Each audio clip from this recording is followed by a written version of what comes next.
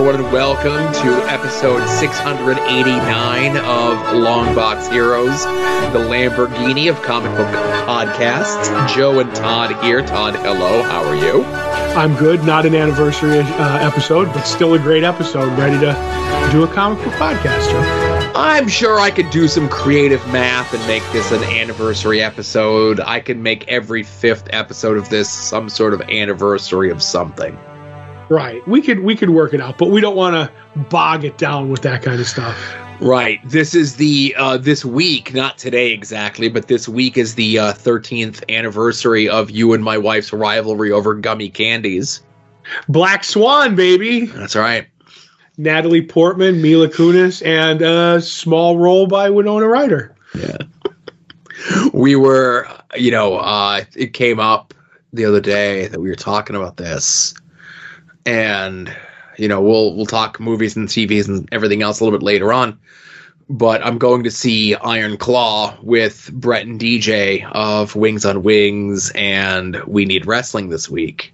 Right. I like the movie's original title more, but go ahead. Oh, the one that DC lifted from them? Yes. That took me 5 minutes to figure out, but then I laughed. Shout out to Billy Gunn Fax for that one. He earned himself extra Applebee's for that one.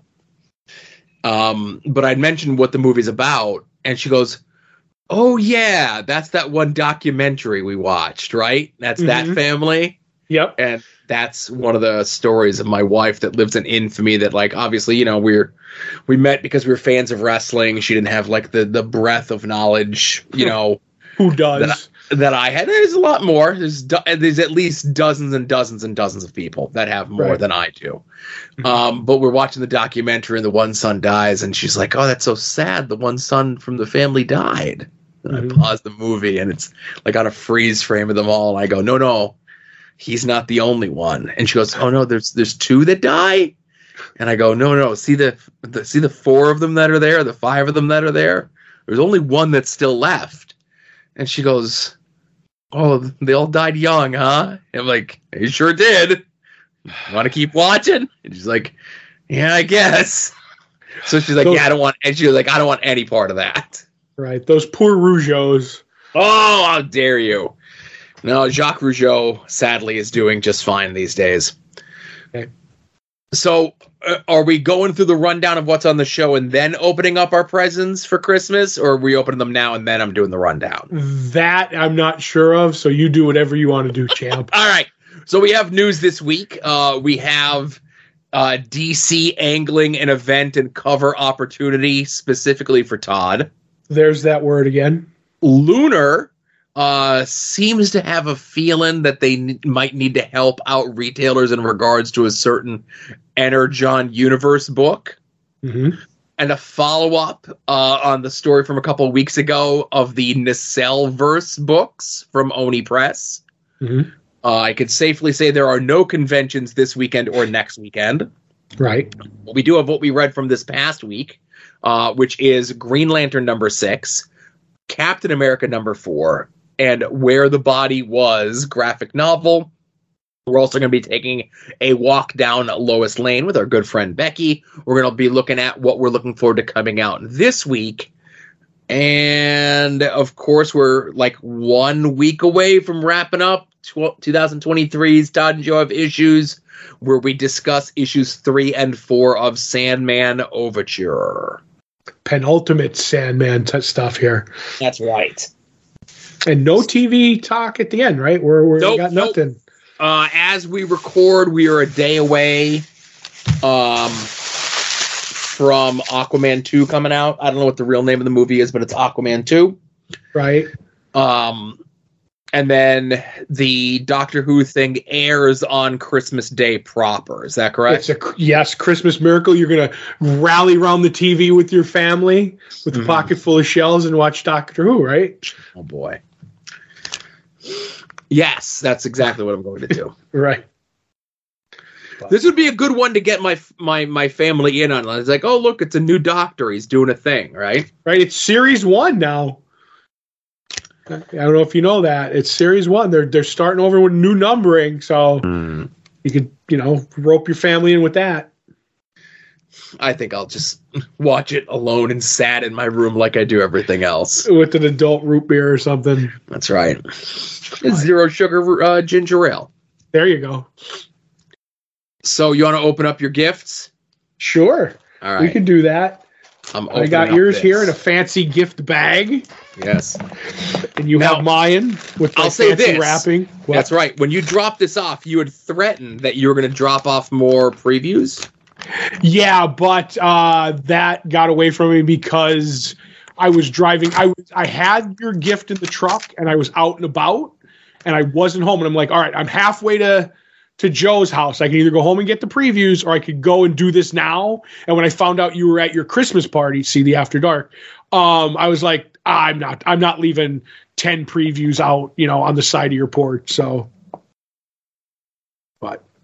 should I just tear into this bad boy or what?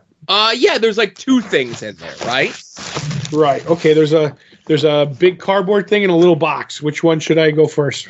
The cardboard thing. Okay. Two. Got my little trusty knife out that you got me as a gift many years ago that I still use, Joe. Good. So hopefully this gift will be as good as that. Oh, Trencher Xmas special holiday blowout from Salty Keith.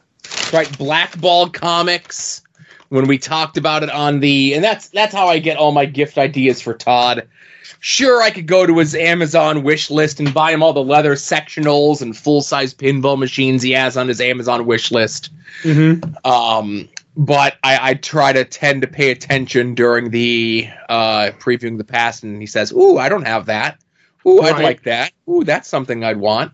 Mm-hmm. Now, Todd, you just gave me a bag and a back in mine. I'm not really sure. There's something in there, and it's backwards. Oh, there's something inside of it. Yep. And it's a bag and board. It's a bag and a back. Even the other day, my wife even came in and she called it a back. Oh, look at that. Fantastic. There may be an art attack on this episode of Longbox Heroes. Did you do a picture of it? No, but you can take a picture and post it. That's what I'm going to do. Yep. So should I open my other one? Yeah, I'm not going to say what. I'm not going to say what it is until it's time to do an art attack. Oh, look at that. It's the Exo Man of War ring. That's right. I love rings, Joe. I know. And when you said that not only you like rings, and I'm like, does Todd even like Exo Man of War? And you're like, I don't really like Exo Man of War, but if I knew there was an Exo Man of War ring, I absolutely would be getting it. And I'm like, well, it looks like Todd's getting an Exo Man of War ring for Christmas. And it fits perfectly on my middle finger, so I could show it to you every time I wear it. Oh, nice. But yeah, no, this will go into my Comic-Con comic ring rotation. Okay. I have a flash like costume ring that doesn't open or anything like that, and an actual costume doesn't pop out of it, in case you were wondering. I have the Infinity Gauntlet ring that the definitive Colonel Sanders artist bought me, and now I have an Exo Man of War ring. So, and I will wear it to cons, and it fits snugly, so I don't have to worry about it bouncing and kicking across the con floor. And I will say this, and again, I don't know what happened there, but I may have waited a little too long. Right. Because when I first added it to the list, it was one price. Right. And then because I forget when I was over the summer, whatever it was. And then like a month or two later, when I went to go grab it, it was way more. Right. Like, oh boy. Right. Just a funny thing people wouldn't think I'd be into, That's right. And again, if you pay attention to Todd, you'll get all these things, I honestly think that's why we do the previewing the past, to tell you the truth. Yeah? Yeah, just so you could buy me gifts. But no, I've had a lot of people tell me that I'm real easy to buy for if we're talking or like back when we used to go out shopping and stuff like that, people would be like, because instantly like I fan out at something I really like. And I'll be like, oh, I love, I never saw it. And then somebody like, that goes on the list. They're like, if you talk to me, I'm really easy to buy for. Did you mention what yours was, or are you going to wait until? I'm going to wait till we do. Did we have any art attacks this week? Oh, okay. Sounds cool. I'm going to mute the mic for a second while I crush all this paper and put it back in the bag. All right. While you do that, I will start the first story and say, with the solicitations coming out for the month of April, DC is looking to do something for Todd specifically. One, they're doing a pun on the month of April, spelling it APE-RIL, number one, and they're doing a bunch of ape specials with variant covers and so forth, and with DC's patented rub and sniff technology, that one of the covers are rub and smell is gonna smell like bananas. And you think this would actually be an April Fool's joke, but it's not. It's most likely gonna be real. I will say this: I'm anti-ape at DC. Because I thought for a while that they like hung their hat on apes way too much in the Silver Age. And I'm like, okay, Gorilla City, Gorilla Grodd you get, but then they would just like a slew of apes, and it was one of the editor's rules was like what sold the comic. I don't know if we've ever discussed that, like the color purple, a question on it, somebody like, dinosaurs, whatever they had. And it was on a Secret Origins cover. It was like, why is this ape crying and all that, and had all the tricks that DC Comics did, but apes were one of the big ones. And I was like, it was way overused, but when you have great puns like these, I will let it all slide, and I will probably pick up this book, but I don't know if I'll get the rub and smell, because I was hoping it would be rub and smell like Simeon, but it didn't. Right. I think there was, it was Julie Schwartz, and it was a whole thing of like with a caption. Mm-hmm. You had mentioned about like a certain color, and it was specifically like an ape on the cover also would help boost sales of a book like that. Right. And are you going to pick this up? No, this is not, it's not a book for me, baby. This is a book for you. Right. But I will say, if there's some funky variant covers that they do and they look cool enough, looks like they're doing like a lot of homages to some of the classic DC covers throughout history. Mm-hmm. Right. We shall see. So also speaking of books that are coming up here, recently we just covered, I don't know if we talked about it, Transformers number 3 had just come out this past month. Right. And Lunar let retailers know that they were going to be getting some extra copies of issue 3 at no additional cost. To go through the whole package thing. Normally the whole press release with it. Normally we come to you when there's printing errors, but it turns out the printing errors could be good news. Now it says that due to a printing error, we've got extra copies of Transformers 3, and we're going to be sending those to you free of charge as a thank you for your support of the Energon universe. So any Lunar account that ordered Transformers will receive 5 extra copies at no cost. They're going to come in with your books on the 27th that month, and you could do with them what you wish, right? Right. Now, they say it's a printing error. And again, I don't want to give too much away. Mm-hmm. But whether it be a preview of a coming book, or maybe the first appearance of a book, a character in the Energon universe whose book has been pre-sold to stellar numbers, mm-hmm. I could see people, when that issue comes out, it'll be nice for the retailers to have a couple extra on hand, even if it's just 5 extra at no cost. Not a bad deal for them to do, to send these out to retailers, just have a couple extra. And that's the other thing, is if there's a printing error, maybe that'll, make the retailer go, oh, you know what, I got 5 extra, I'll order a couple more extra. Why not? Right. I have a feeling something big's going to happen.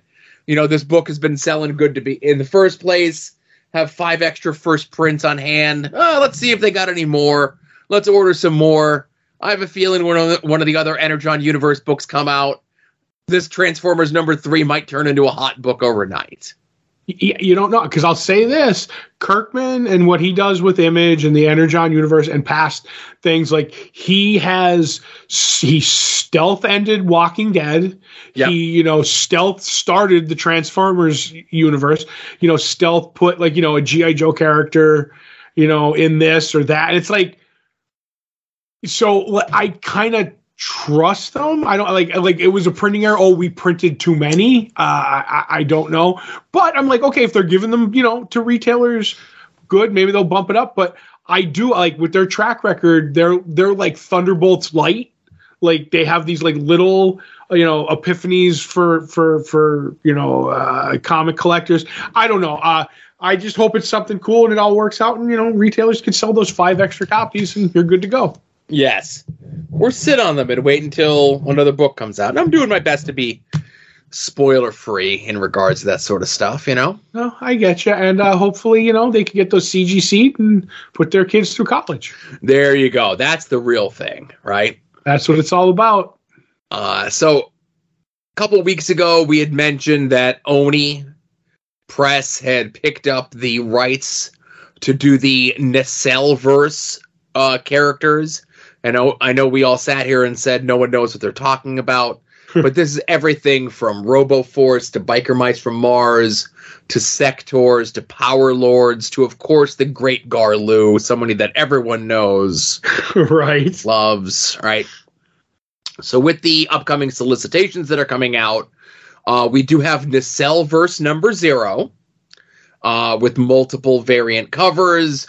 Enter the Nacelleverse with an oversized one-shot debut featuring the modern first appearance of dozens of beloved toy and animation icons. Mm-hmm.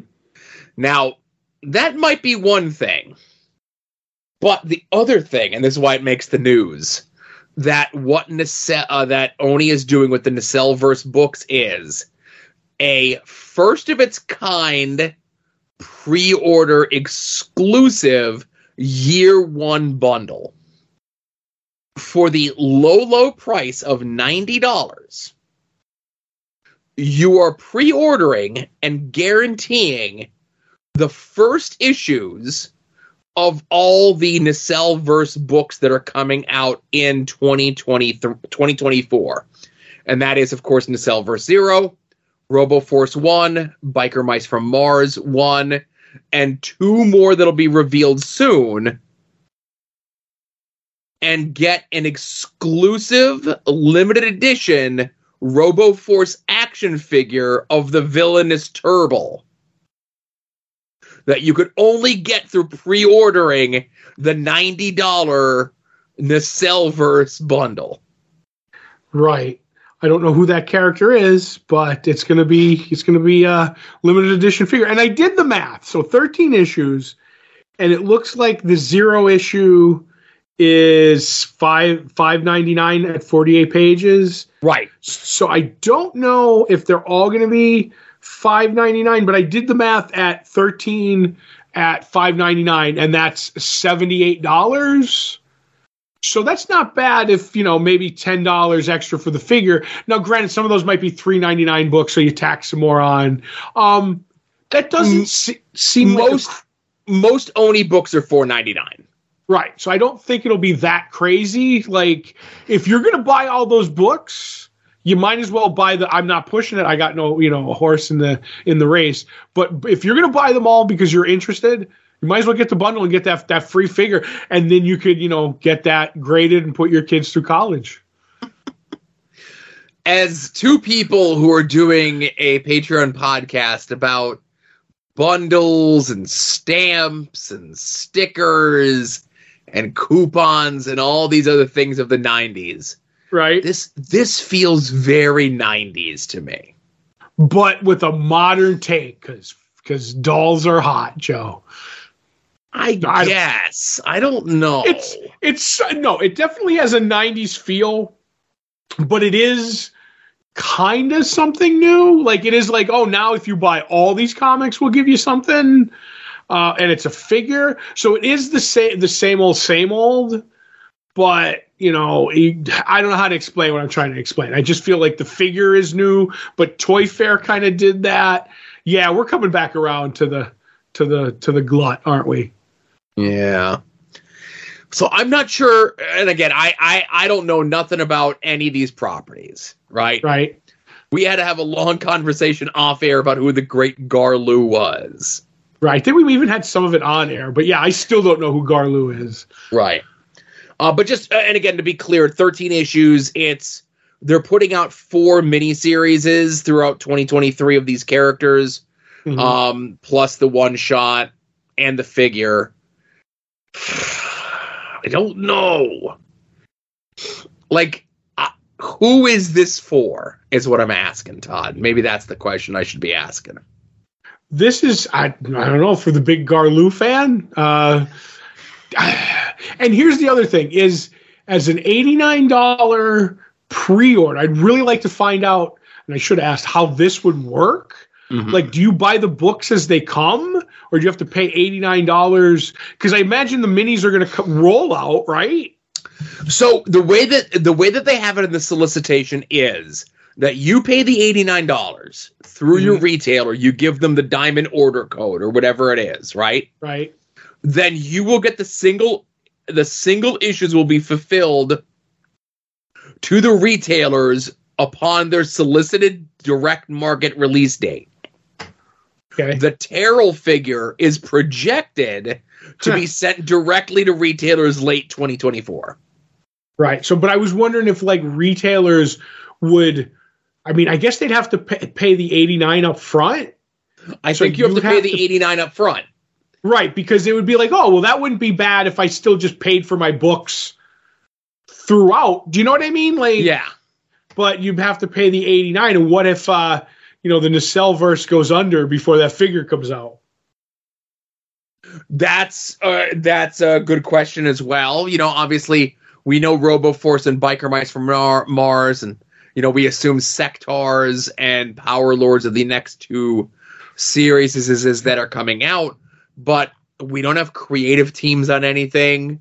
We have a bunch of creators' names that are attached to the Nacelleverse one shot to give you an idea. But like I said, if you have no connection to these characters, it's tough to get in bed with anything like this because you don't know what creators are involved. Right. It could be a creator that you're not a fan of their work. It could be a creator that you're, directly opposed to for whatever reason. Right. I was going to use a phrase you recently taught me, but all right. No, but yeah, you don't know. I mean, unless the new thing they have is Crystal Warriors, then I'm all in, Joe. But I God only knows. Cowboys of Moo Mesa would be the one for me. Didn't you play that during the Matrix? I did. Yeah. It'll pay off. But I don't know. I feel as though we have to be the one-stop shop for all news in the Nacelleverse. Right. We could be the exclusive Nacelle, Hell in Nacelle. Oh, my goodness. But anyway. So, as I mentioned at the top of the show, there are no conventions this weekend. It's Christmas. There's also no conventions next weekend. It's New Year's. Right. Though I still think they should have a convention with a big New Year's Eve party.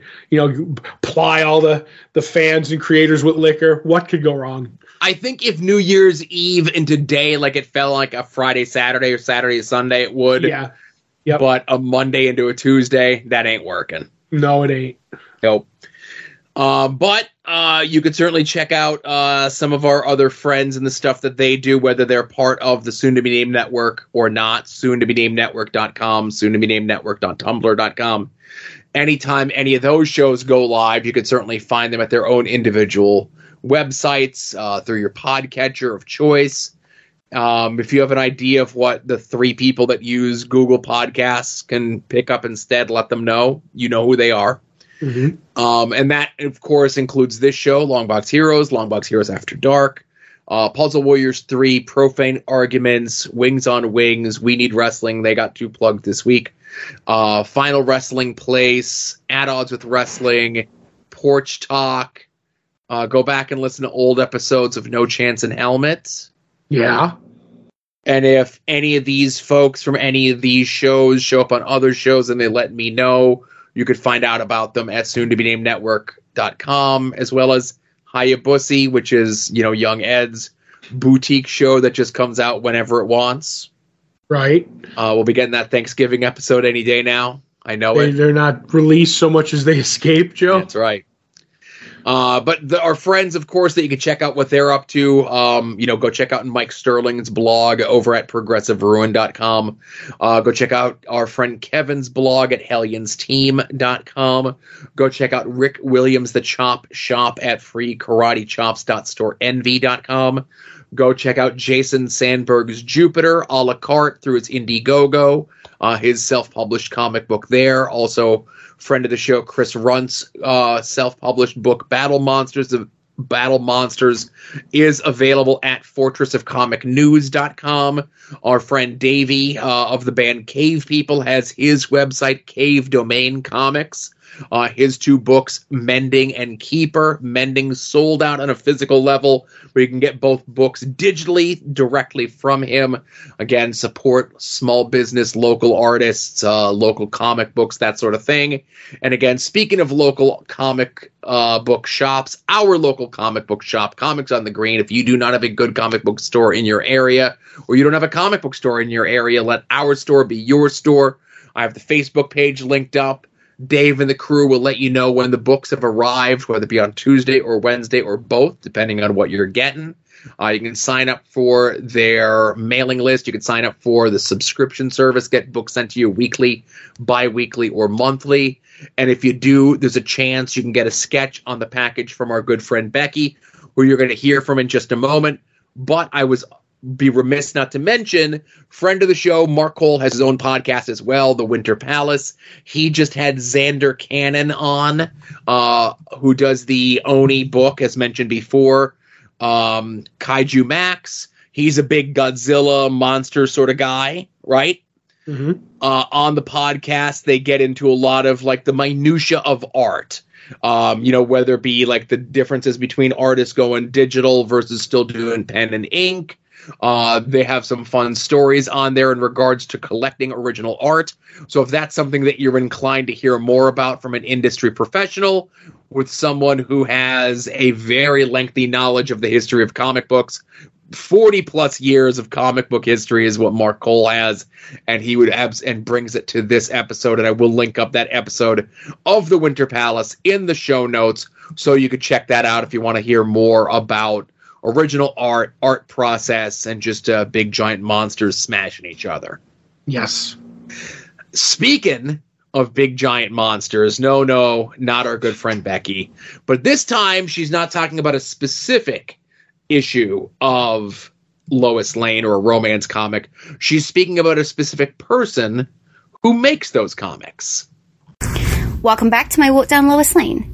This week I'd like to take a break from the zany antics of Lois Lane, and I would like to talk to you about her artist, Kurt Schaffenberger, because hands down he is the definitive Lois Lane artist, and I'm going to tell you why. So Kurt Schaffenberger originally started out drawing for the Captain Marvel comics before DC acquired them. Once they bought him over, they had him draw Superman.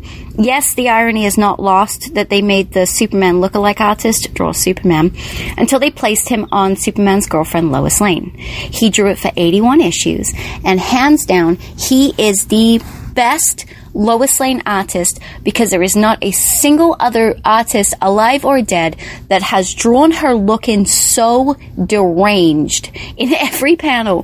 When she's fighting with Lana, when she's mad at Superman, when she's upset, when she's successfully committed murder, he truly captures crazy, over-the-top nuts expressions that really added to the comedic timing of these Lois Lane comics. Eventually, they moved Kurt Schaffenberger over to Supergirl, which he actually wasn't pleased about. He had a lot of fun drawing Lois. He also was very, very good at drawing Lois looking very feminine and pretty, and the fashions at the time he kept up with. He also decided to put her in fabulous outfits whenever there's some kind of time traveling, Queen of the Nile, alien nonsense going on. So she always looked good. She looked good, and she acted nuts. And that's 100% Kurt Schaffenberger. Kurt Schaffenberger was eventually fired from DC in the 1970s because he tried to unionize the workers for better pay conditions. How dare he? Kurt went on to draw for Archie Comics, for Marvel, and for my favorite publisher you've never heard of, Skywolds, until he came back to DC in 1972. As much as I enjoy the artwork later on in the Lois Lanes, and I'm really not bashing on the artist from later on, he especially did a good job of trying to go with the women's liberation movement at the time, after Schaffenberger left.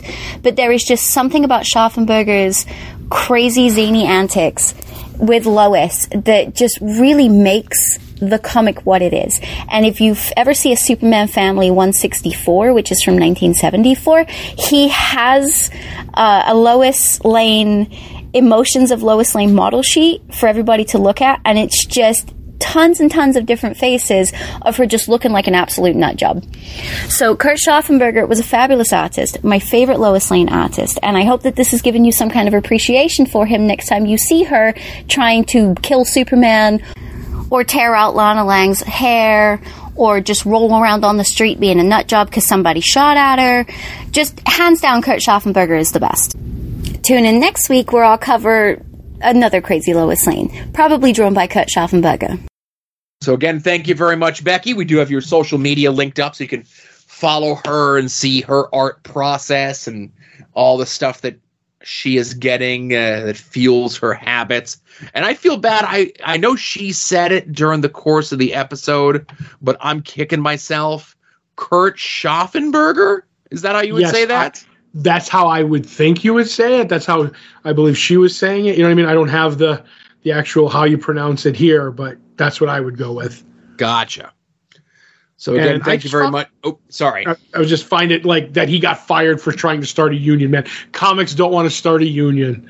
I'll tell you that much. But, he ended up finding more work after that. But the iconic Lois Lane artist, I would say. Yes. And again, like I said, thank you very much, Becky, for taking time out of your day to wax poetic about the thing that you love so much, which is those wacky Lois Lane comics. Yes, sir. So let's get into what we read from this past week. Todd, where would you like to begin? I think we should start with Where the Body Was, which was the book we were both looking forward to most, with written by Ed Brubaker, art by Sean Phillips, and colors by Jacob Phillips.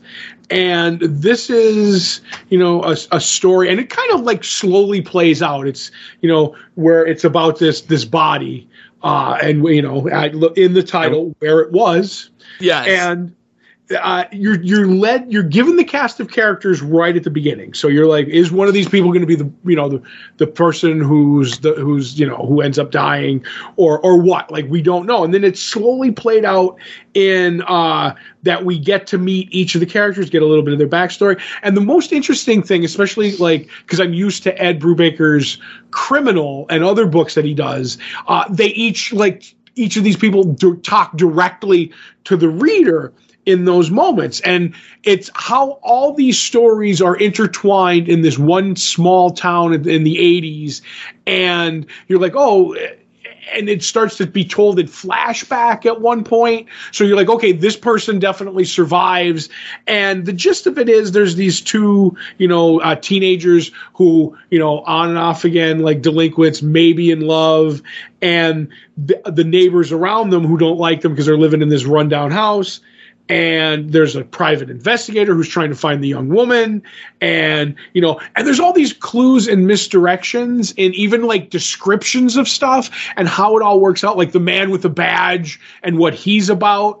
And in the end, it's literally, about all these people and kind of about where the body was, but it all works. And in the end, like Ed Brubaker is a brilliant writer. And each time he writes something, there's always like a page or a paragraph or whatever that like legitimately speaks to me in ways that like other stuff doesn't.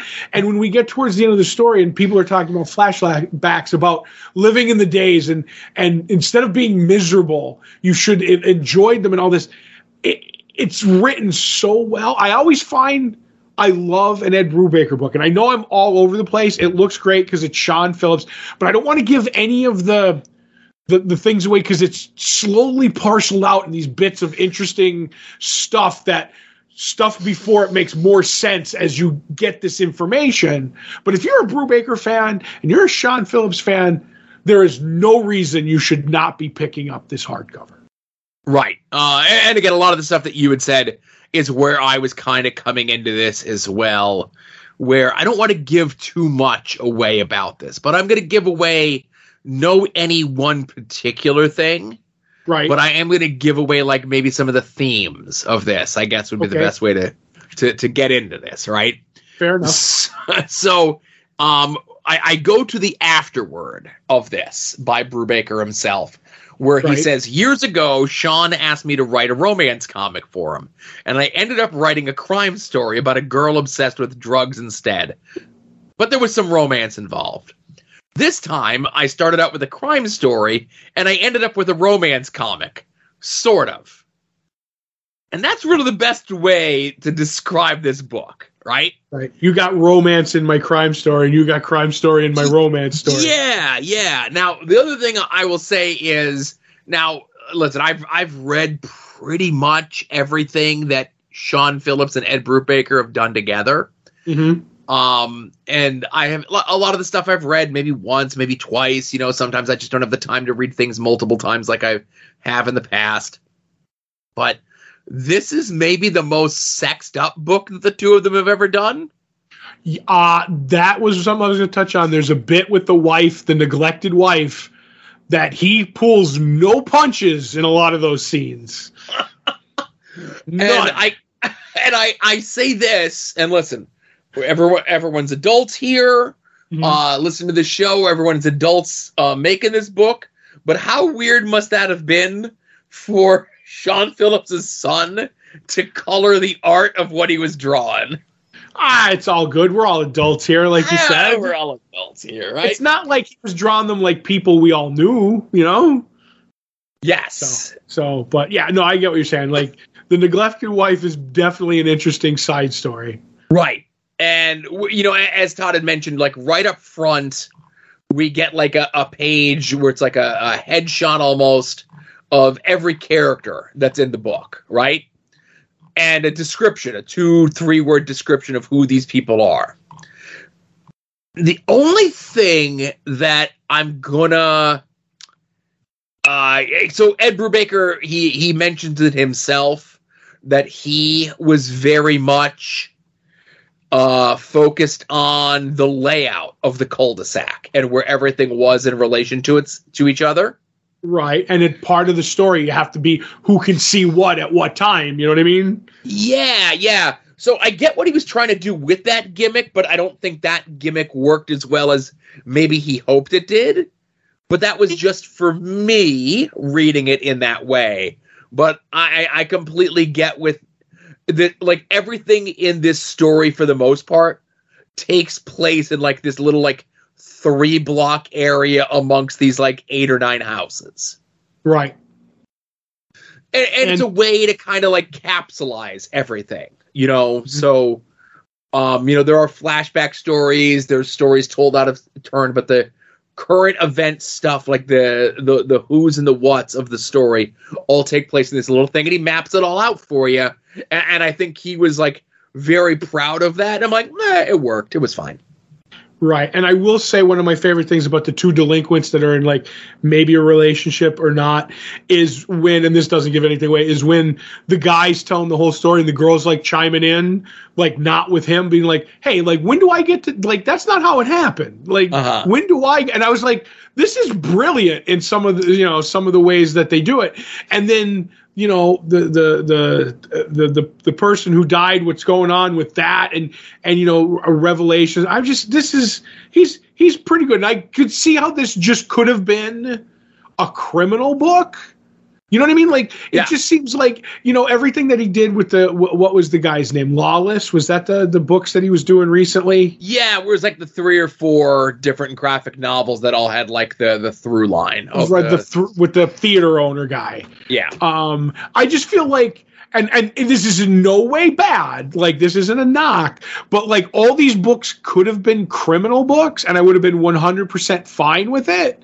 But I like the fact that it's not tied in either, So yeah, so good stuff. That Ed Brubaker and Sean Phillips. It's almost like they know what they're doing. Yeah, and they got a formula that works from them, putting out these original graphic novels once every 3 to 4 months. Yeah, it's good stuff. As Todd mentioned before, these, like, I think there was was it the last one where it was like a little bit like maybe too magic-y for me? Was like maybe the only one that I didn't love. Night Fever was the one. Right. The one that I was not big on was, and that was a great story, but then that one had a bit mystical to it, was Fatale. Oh yeah, Fatale was a while back. I get you. I could see that why. Was the one that I didn't. But the one about the blacklisted writer during McCarthyism, that was one of my favorites. But this is up there. I think this one would be the most accessible to a random reader. Like, if you wanted to give Play Schools my first Ed Brubaker book, this is the one. Do you know what I mean? Yeah. Because it's not, and this isn't a knock, it's not deep. It's not like, oh, you have to put all the pieces together like a crime story. This is there, and it's all laid out in somewhat of an order, but I think this would be like, hey, if you like this, there's more and better like this, Yeah, I like that thought of this being like an introductory Ed Brubaker book. I like that. Right. So let's get into some of the other stuff that we read from this past week. I will pick Captain America #4, written by J. Michael Straczynski with art by Lan Medina. So we have our different stories going on here, of course, past and present, with Steve Rogers' Captain America. And a lot of it is how in his past, when he was being courted, when the Nazis were making their play pre-World War II, trying to get a foothold in the United States, and what their plan then was, late 30s, early 40s, and then, of course, what AIM's plan is today. And Cap, as he's reminiscing on these things and from the past and dealing with these things in the present day, we're getting to see how these things maybe do tie together a little bit. Right. But the part that I liked the best was maybe like a little bit of a throwaway thing at the front, and it's how Cap, the brilliant strategist that he would be. Strategist and abdominal stretcher, yes. Yep. I'm not going to say that one. Mm-hmm. But strategist that he is, the way that he determines where his opponent is, if it's somebody he's never fought before, and the levels in which this person is based on the way that they react to certain things that he does, the basic ways that they stand. It was very, I'm sure it's stuff that's been done before in a Captain America book, but to get so detailed about it in this one, mm-hmm. and what Cap calls it, makes it like, is it supposed to be funny? Maybe. Is it funny? Absolutely. Right. It is great. That was my favorite thing about this whole issue. My second favorite thing is Madison Square Garden wasn't always Madison Square Garden. I've just found that out because of this comic, and I got down that rabbit hole, that it wasn't always the big thing that it was in New York. There was 3 other Madison Square Gardens, that several of them got torn down, and I was like, okay, because I was like, it couldn't have looked like that in 1939 because the Nazis are having their rallies there and everything. But I love this book. This book is so great. Cap isn't weighted down with like a lot of like heavy stuff. He's just fighting villains, and Nazis are, I don't know if you heard, Nazis are villains. Just, it's great how it all ties, like you said, in the past into the present, and maybe there's a through line. And we haven't pushed Cap or talked about Cap much on here because of various books that came out throughout the weeks. But this is one of those that I kind of just am falling in love with very, very fast. And it's only issue 4. I know we talked about issue 1, and I went into this with some trepidations because of, J. Michael Straczynski's track record. When he's hot, he's one of the best, and when he's not, he's one of the worst.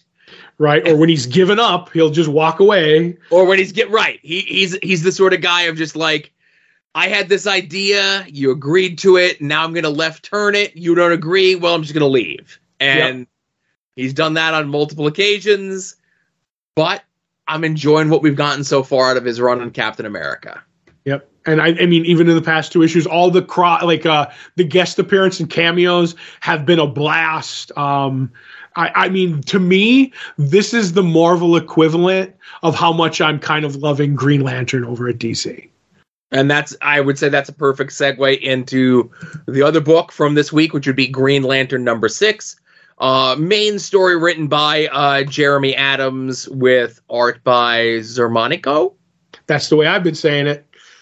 Yes, so this is the payoff to what has been going on with Sinestro, and we saw at the end of issue 5 that he may not have as much power left in the yellow ring to be able to strike fear, but he's certainly got a lot of rage built up inside of him, and it's right on the cover of issue 6, so we get Red Lantern Sinestro in this. Mm-hmm. And I'm a sucker for anything with Sinestro, but we also get a big revelation in regards to what's been going on with Hal on Earth. Yep. Yeah. And I don't want to give that one away because they don't give too much of that away on the cover either. Right. All they say is secret revealed, and it is a secret. Yeah. And I was with it, and I don't want to say this in a bad way, because Sinestro seemed very out of character because he was, raged up. He was, he's mad. So the Red Lantern ring is kind of taking over. And Sinestro's gotten mad at Hal, but this isn't the cool, calm, collected Scalpel Sinestro that we know. So It's interesting to see him as the Red Lantern. And I was like, I found that amusing, and he wants to get back to his home planet. And Hal's like, oh, if he goes, like, I'm like the Silver Surfer. I can't leave my planet. So he's like trying to stop him.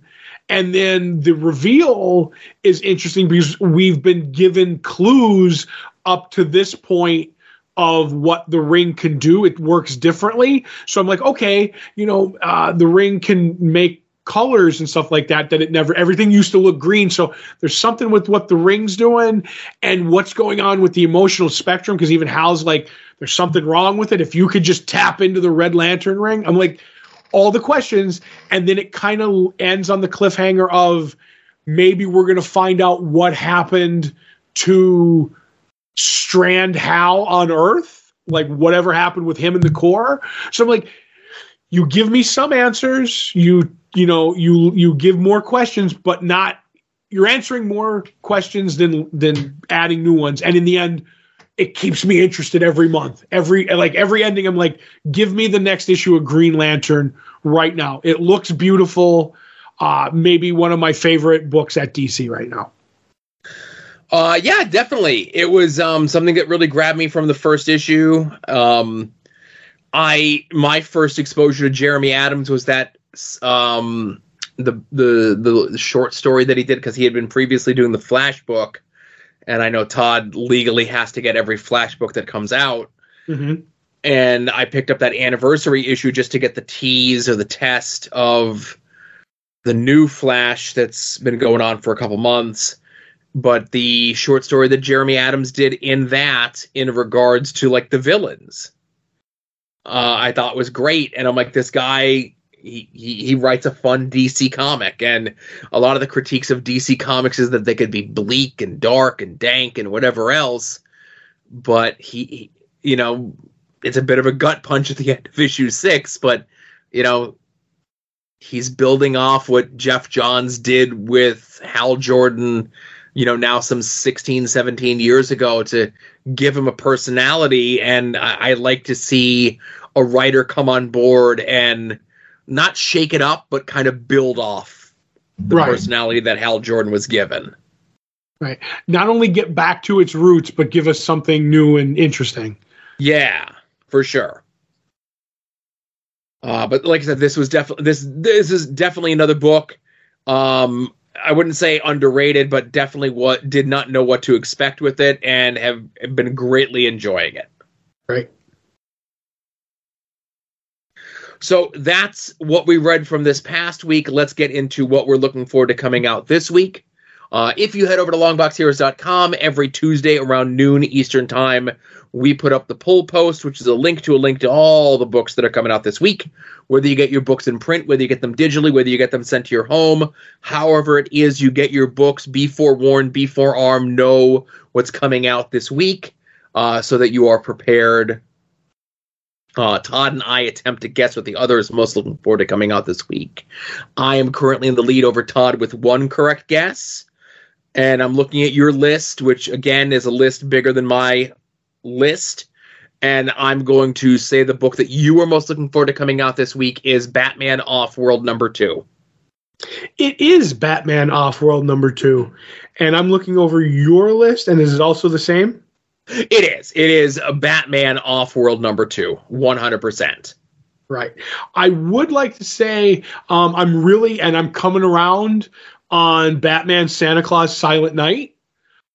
Issue 2 was even better than issue 1. And Joe, I'm just going to give you this little tidbit in case you're interested in all.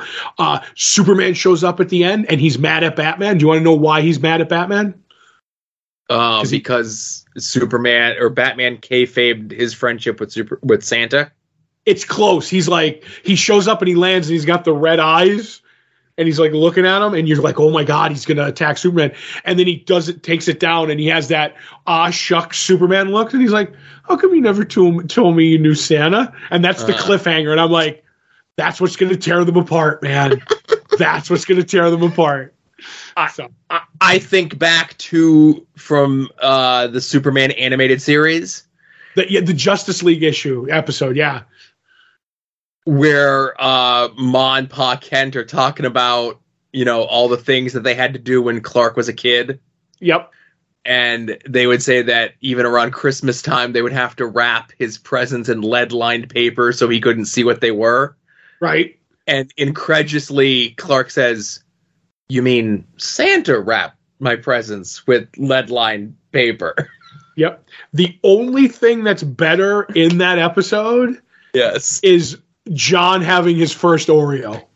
You remember? Because he's doing the Santa bit and he's using his his stretch, he has shape changing, and he puts his hand down the chimney and he finds the cookie and I think he dips it in the milk and then it goes up the chimney and all you hear is the echoing down the chimney. And Joe, I was home watching that, seeing John eat an Oreo. I lost my mind. It was awesome. So that's how you pay tribute to one of the greatest runs on a group of characters in the history of comic books. Exactly. So while you're over at longboxheroes.com, of course, be sure to check out all the other stuff that Todd and I have done, whether it be past episodes of this show, past episodes of Longbox Heroes After Dark, and of course, our current ongoing Todd and Joe Have Issues, where we are rereading all of Neil Gaiman's Sandman, and we're almost done. We almost ain't got no more Sandman to read, pal. True. Because this week we're going to be talking about Sandman Overture 3 and 4, and I know I mentioned it last week, and I will mention it again here.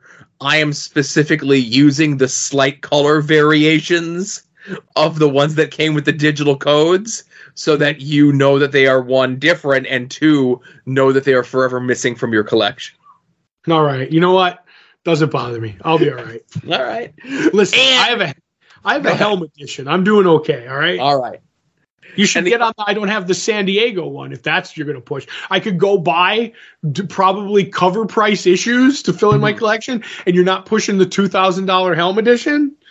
This is a more pushable goal. This is the baby steps. This is the free taste, and then on to the big stuff. Right. And the other thing is, I think I had it charted out last week. Let me see if I still have it. I don't think that I do. But let's just say a safe estimate is that it was 6 months in between each issue of this coming out. Yeah, it came out. I believe this was, you could say, was a trickle when it came to Overture at this point. There was one time where it was 5 months, but most months most issues was 6+ months in between issues coming out. Pretty much, yeah. So to read it all like this back to back to back to back, within 3 weeks of each other, I don't know if this is the way that it was intended to be read, or Neil was purposely doling it out to us two issues a year. Right. I think it was meant to be read like this, Joe. Okay. But go ahead. So written by Neil Gaiman, art by J.H. Williams, beautiful art. So we discussed that like something's making people wacky in the universe. So everybody's lining up to start a war that, basically could end everything. And I like the way Neil kind of lays it out. There's people that we don't know, but then he's like, oh, all these people are coming to watch. And it's like Wave Riders, wink, and Planet Eaters. All right, Wave Rider could be Wave Rider from the DC Comics, and I wonder who the Planet Eater can be.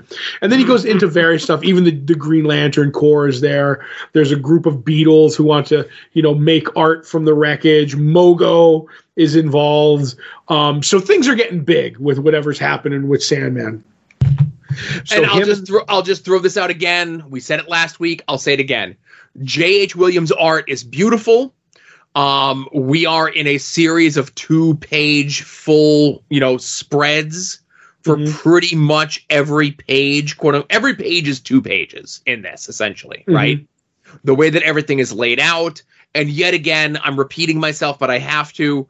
The way that J.H. Williams changes his art style on the 3rd and 4th pages of this, he has no less than 2, 4, 6, 7, 8 different art styles. And it's all him, all of them different, all of them unique into themselves, but all of them unmistakably J.H. Williams. Right. So there, the Morpheus version and the Cat Dream are, traveling along, and they're like, there's only one place that we can go. And there's the 3 witches, Joe. They show up, the fates or whatever you will. They're like, oh, he's coming and he has a cat. We usually get gifts. Maybe he'll leave the cat. And he's like, no, I'm not here for that. And I don't need knowledge. I kind of know what I know. And they're like, well, in the end, Dream Lord, your journey is going to take you to the city of the stars and into the night, and you are doomed. And, this is kind of, give us the cat. He's like, no, that's an aspect of me. You can't have it. And they're like, this path is going to lead you to your death. And he's like, that can be said of all people. And he's like, but I do appreciate your kindness, Joe. And they're like, were we kind? I don't think we were kind. Were you kind? I wasn't kind. And it's kind of, hinting on the kindly ones kind of a bit. And she's like, if we were kind, we would have told them not to look under the bed.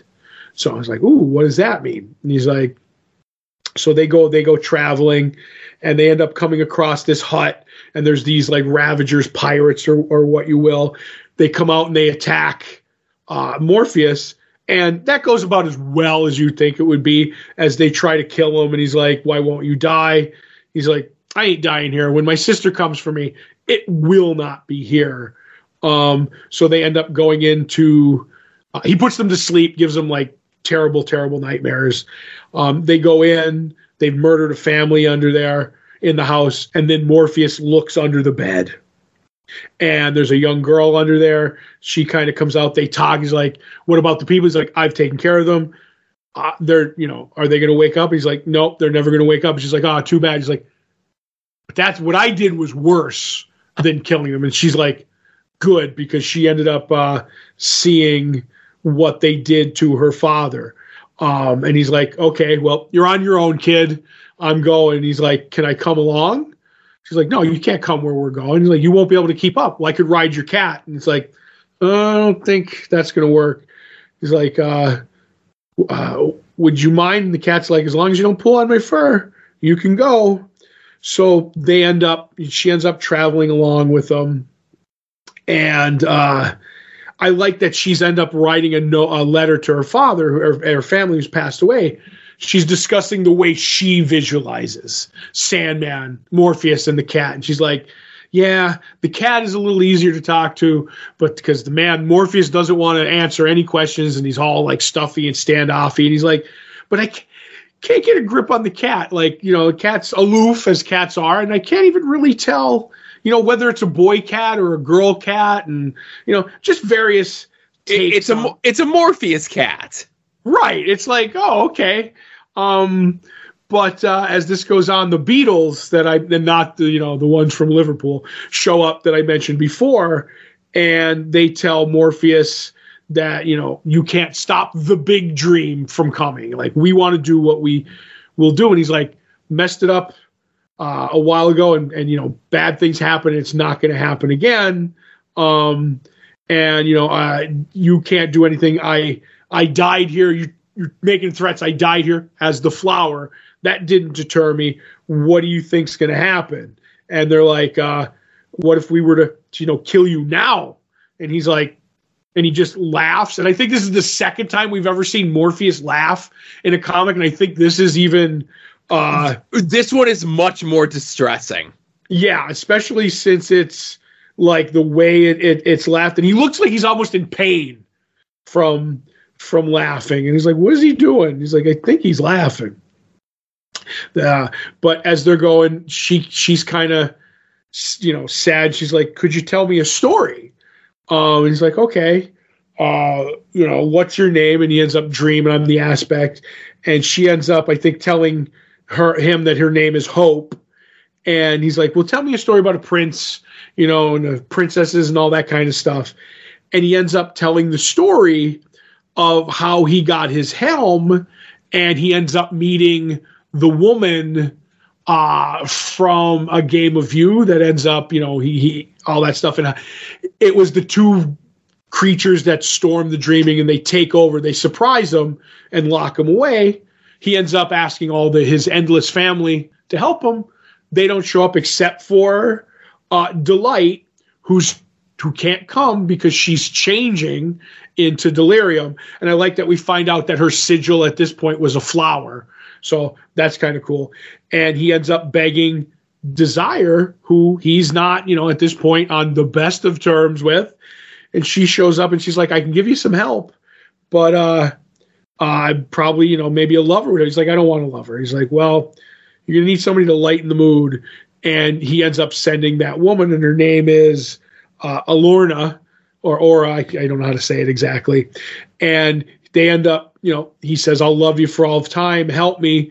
She does. They end up defeating the monsters, but not before she gets her scar that we ended up finding about. And I like the fact that it was from the scorpion whip that ended up giving that's why the Furies used it on Morpheus. Right. When they attacked. Brilliant bit. So he's like, in the end, she kind of, what happened to the thing? Did the prince and the princess live after that?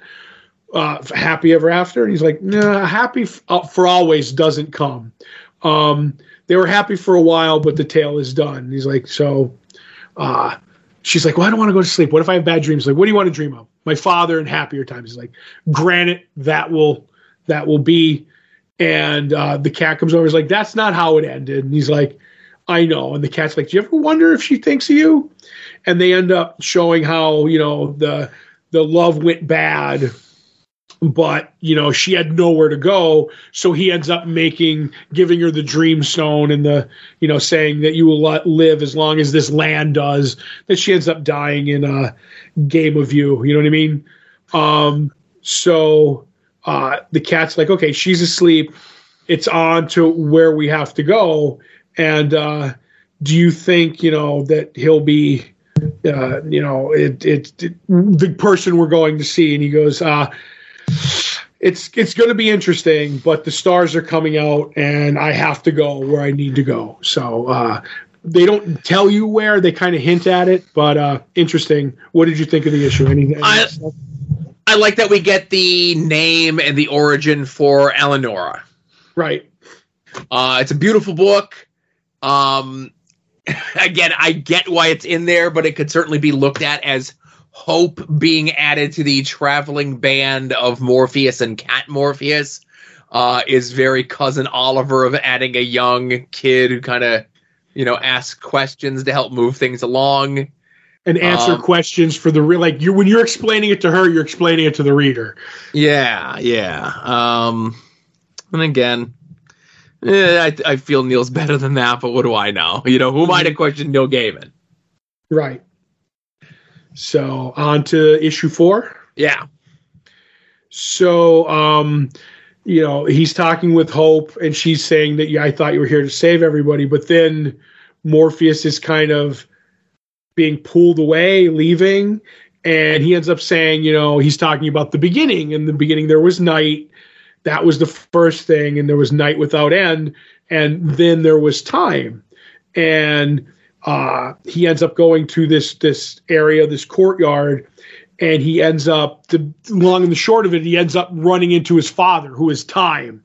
And as we see various bits with like Delirium, while we see him talking to time, J.H. Williams is changing how time looks. So he'll be young, he'll be old, he'll be, vibrant, but we're seeing him all through the stages of his life. And I think that's kind of a cool thing. And he's like, why are you here? It's never good when my kids come to see me. The only one who doesn't ask me anything of me is Destiny.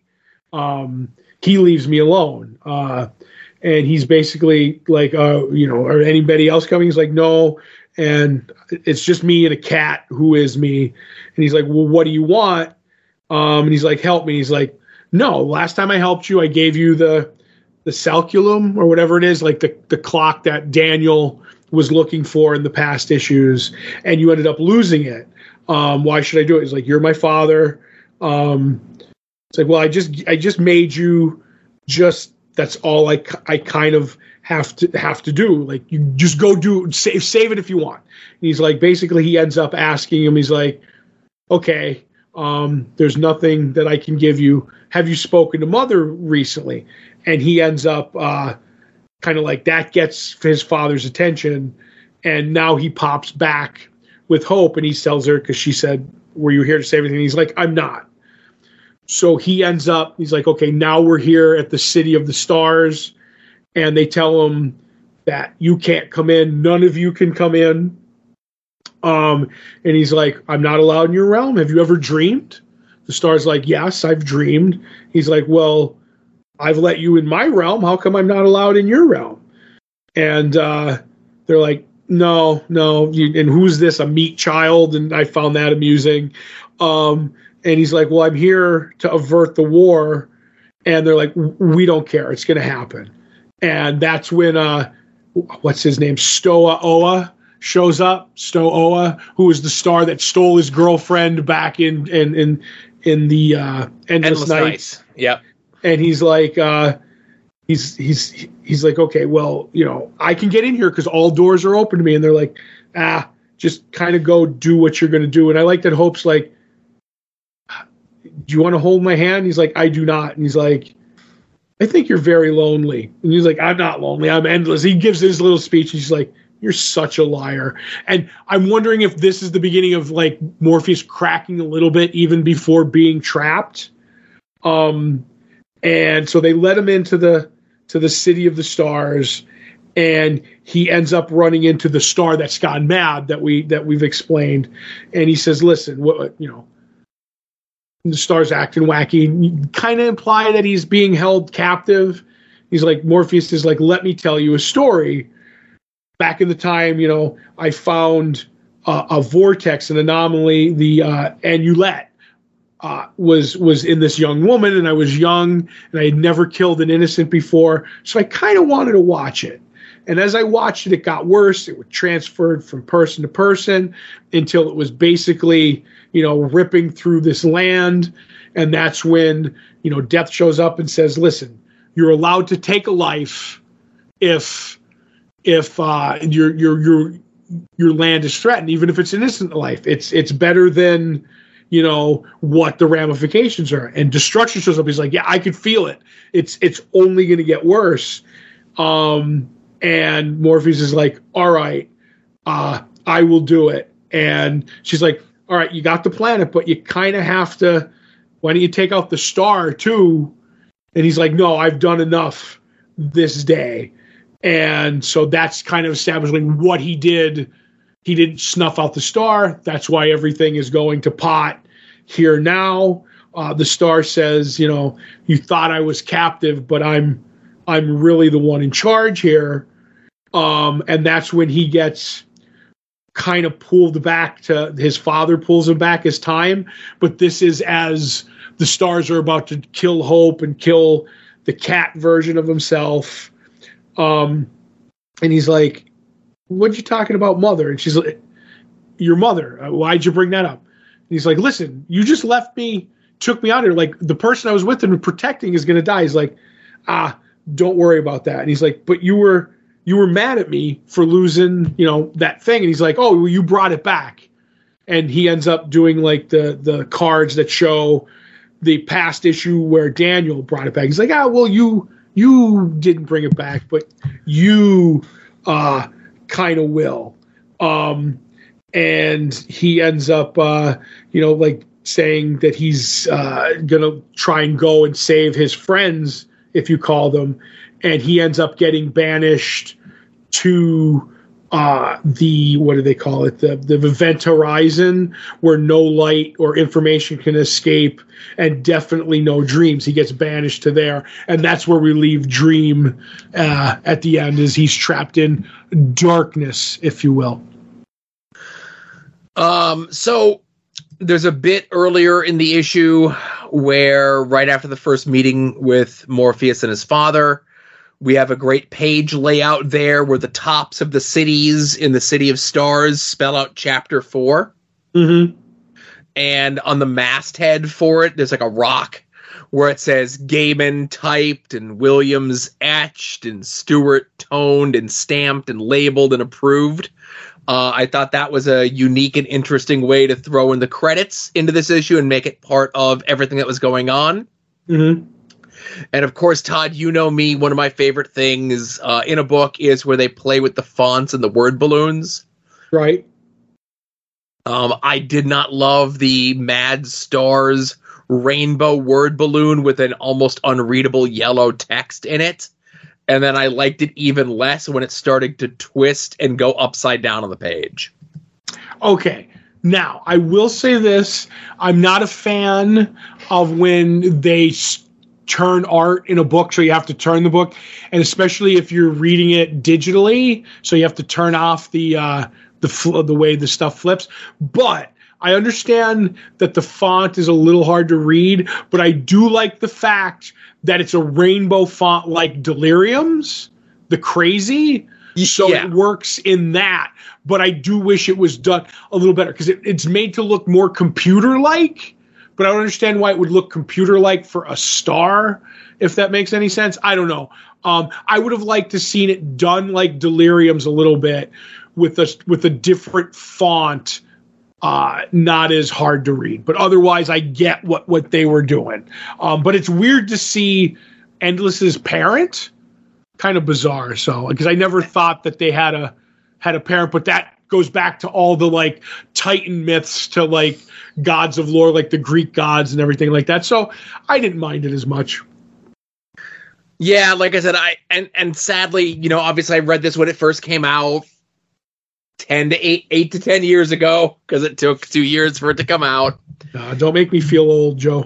And sadly, I'm just afraid that when we read 5 and 6 next week, that it's going to end on a whimper and not a big finale. Right. Yeah. But that's next week, though. Yep, that's next week. So Todd, did we have any art attacks this week? We did. We had one while the show happened, Joe, which kind of blew my mind. So Joe Sposto sent this in, got this Killer D-Man sketch by the Kyle Starks from Roker the Joker for Christmas at Todd's Art Attack, and it's a colored D-Man sketch that I got at New York do you remember when he was doing all those headshots of the Avengers? Yes. For the show, and I knew he had a D-Man, and it slipped my mind because I got there late because I told the story about how we ended up getting, couldn't park the truck and had the park and ride, and the first day was kind of shot, and I had to go run and get a couple of things for other people that they asked me because I had nothing on my list, and I didn't get to Kyle's table until the second day, and I went and he goes, no, as soon as I opened up, some guy came and got the D-Man one, which was the first to go. And this guy tried to tell him that I'm the biggest, as the guy who bought it is like, I'm the biggest D-Man in the world. And Kyle Starks, well, that's a lie because you're at least the second biggest D-Man because Kyle Starks is the biggest D-Man fan. And I was like, okay. I said, well, could you end up doing, a D-Man and I told him who it was for. And he's like, oh, I like doing your show. I, definitely do it again because the ones I like are the ones I tend to remember. And I said, yeah, it's for Joe, a.k.a. the guy who got hit by a bus. And he's like, yeah, I'll do it. He goes, give me, some time. I'll maybe take it back to the hotel. And I didn't know if it was going to be a full, I think he told me it was going to be a full body. He's like, maybe I'll add some color for you, blah, blah, blah. And then he ended up doing all that. And I was like, all right, well, as long as you don't tweet out or take pictures of the stuff you do at the show. He's like, no. I said, because it's for a gift for the second biggest D-Man in the world, not after. I'll do it after you, Kyle. It's then Joe, and then that guy who bought the head sketch. He's like, all right, I could do that ranking. That ranking's fine with me. So I got you a D-Man sketch, Joe. Thank you very much. I greatly appreciate it. I got to find a little frame for it now, too, You know who to talk about that? The person who does Lois Lane. She frames and if you're not looking to get it professionally framed, obviously you're not. She does a lot and makes it look like great. She could tell you where to get good deals on stuff like that. Cool. If and when I see her this week, I'll be sure to let her know. Okay.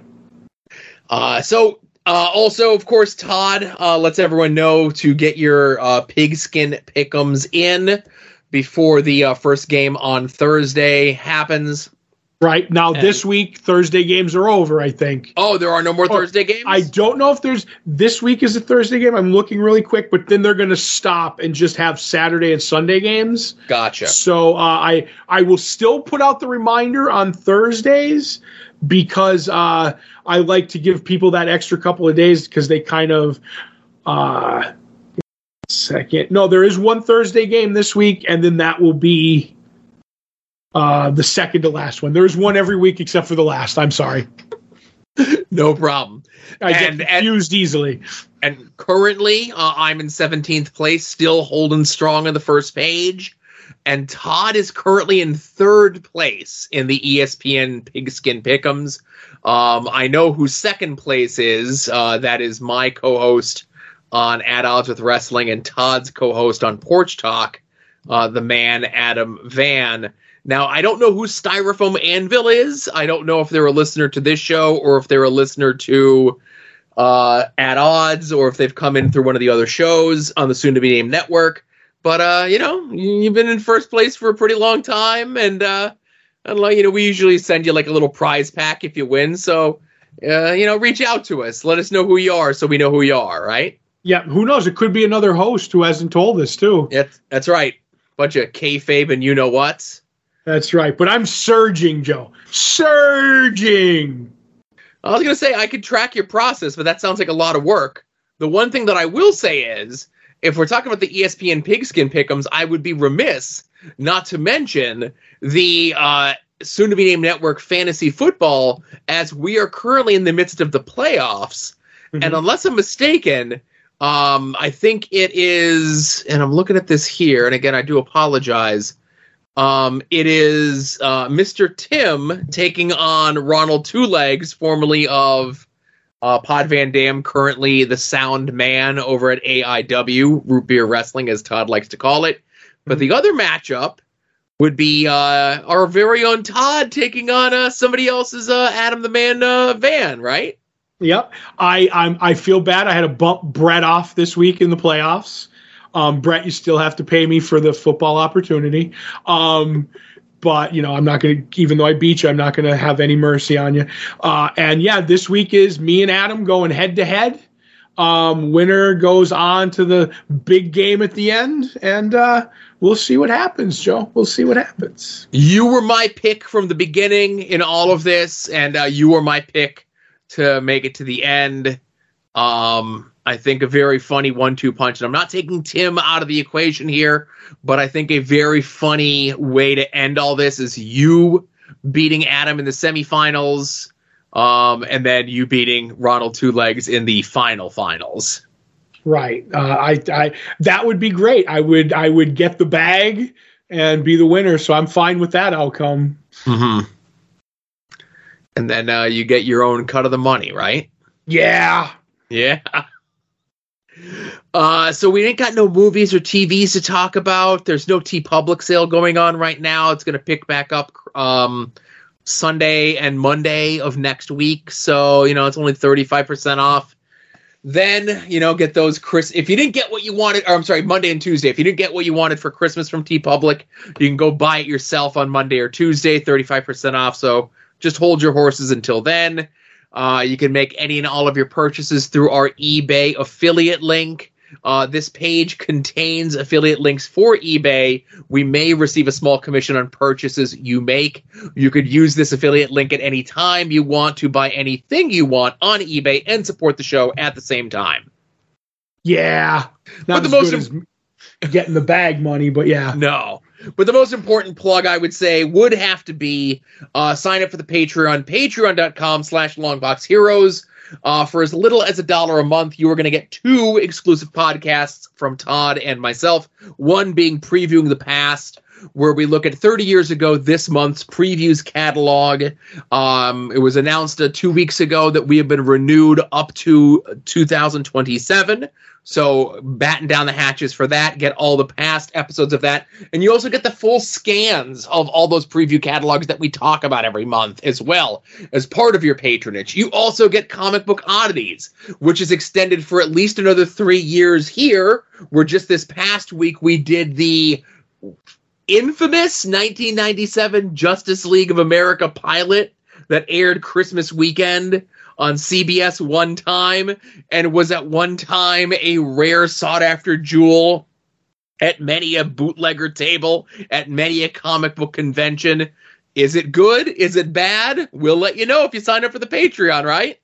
Right. It's so famous, it's infamous, Joe. Yes. And of course, $5 a month is going to get you those 2 bonus shows 2 weeks before everyone else. It's also going to get you Longbox Heroes After Dark 2 days before everyone else, so you can listen to the shows in the correct listening order. Yes. And like I said, that's it. I know it's the holiday weekend. It's a busy weekend. We had mentioned a couple times here that Aquaman 2 is coming out as many of you are listening to this. I don't know if I'm going to get a chance to see Aquaman 2 before we record again, but that's okay because we will be talking about Doctor Who next week. Call it a hunch. I have a feeling that Aquaman 2 might be an unspoilerable movie. Right. Since it is officially the last vestige of the pre-Jimmy Pistol DC Universe takeover. And what's his face? The hot guy who played Jason Momoa was doing interviews to promote the movie, saying like, yeah, it doesn't look like they're going to be bringing me back as Aquaman. I wish they did, but I think this might be my last time being Aquaman. And I feel bad for him, He's going to be Lobo. He's going to be Lobo. Hot guy, all those muscles, big movie star. Just can't catch a break. Poor guy. No, he'll be. And they say he's legit like a great guy in real life.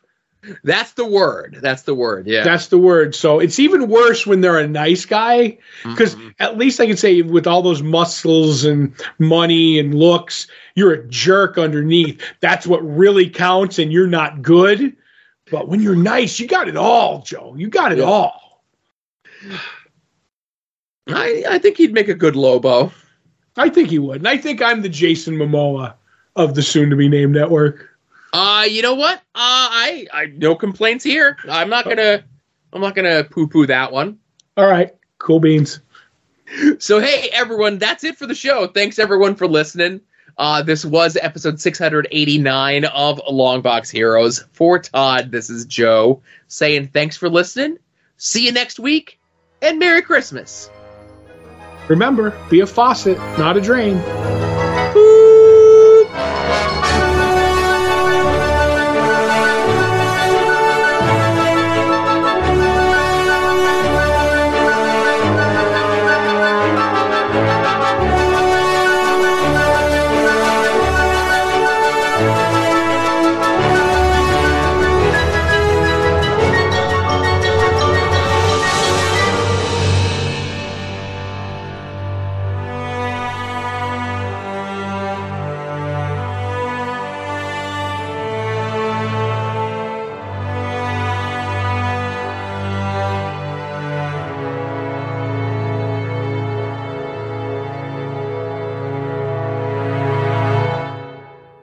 You're listening to the soon-to-be-named network, the Lamborghini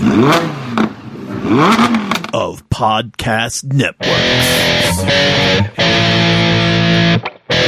The Rob is a Longbox hero. The Rob is a Longbox hero. He gives us five stars.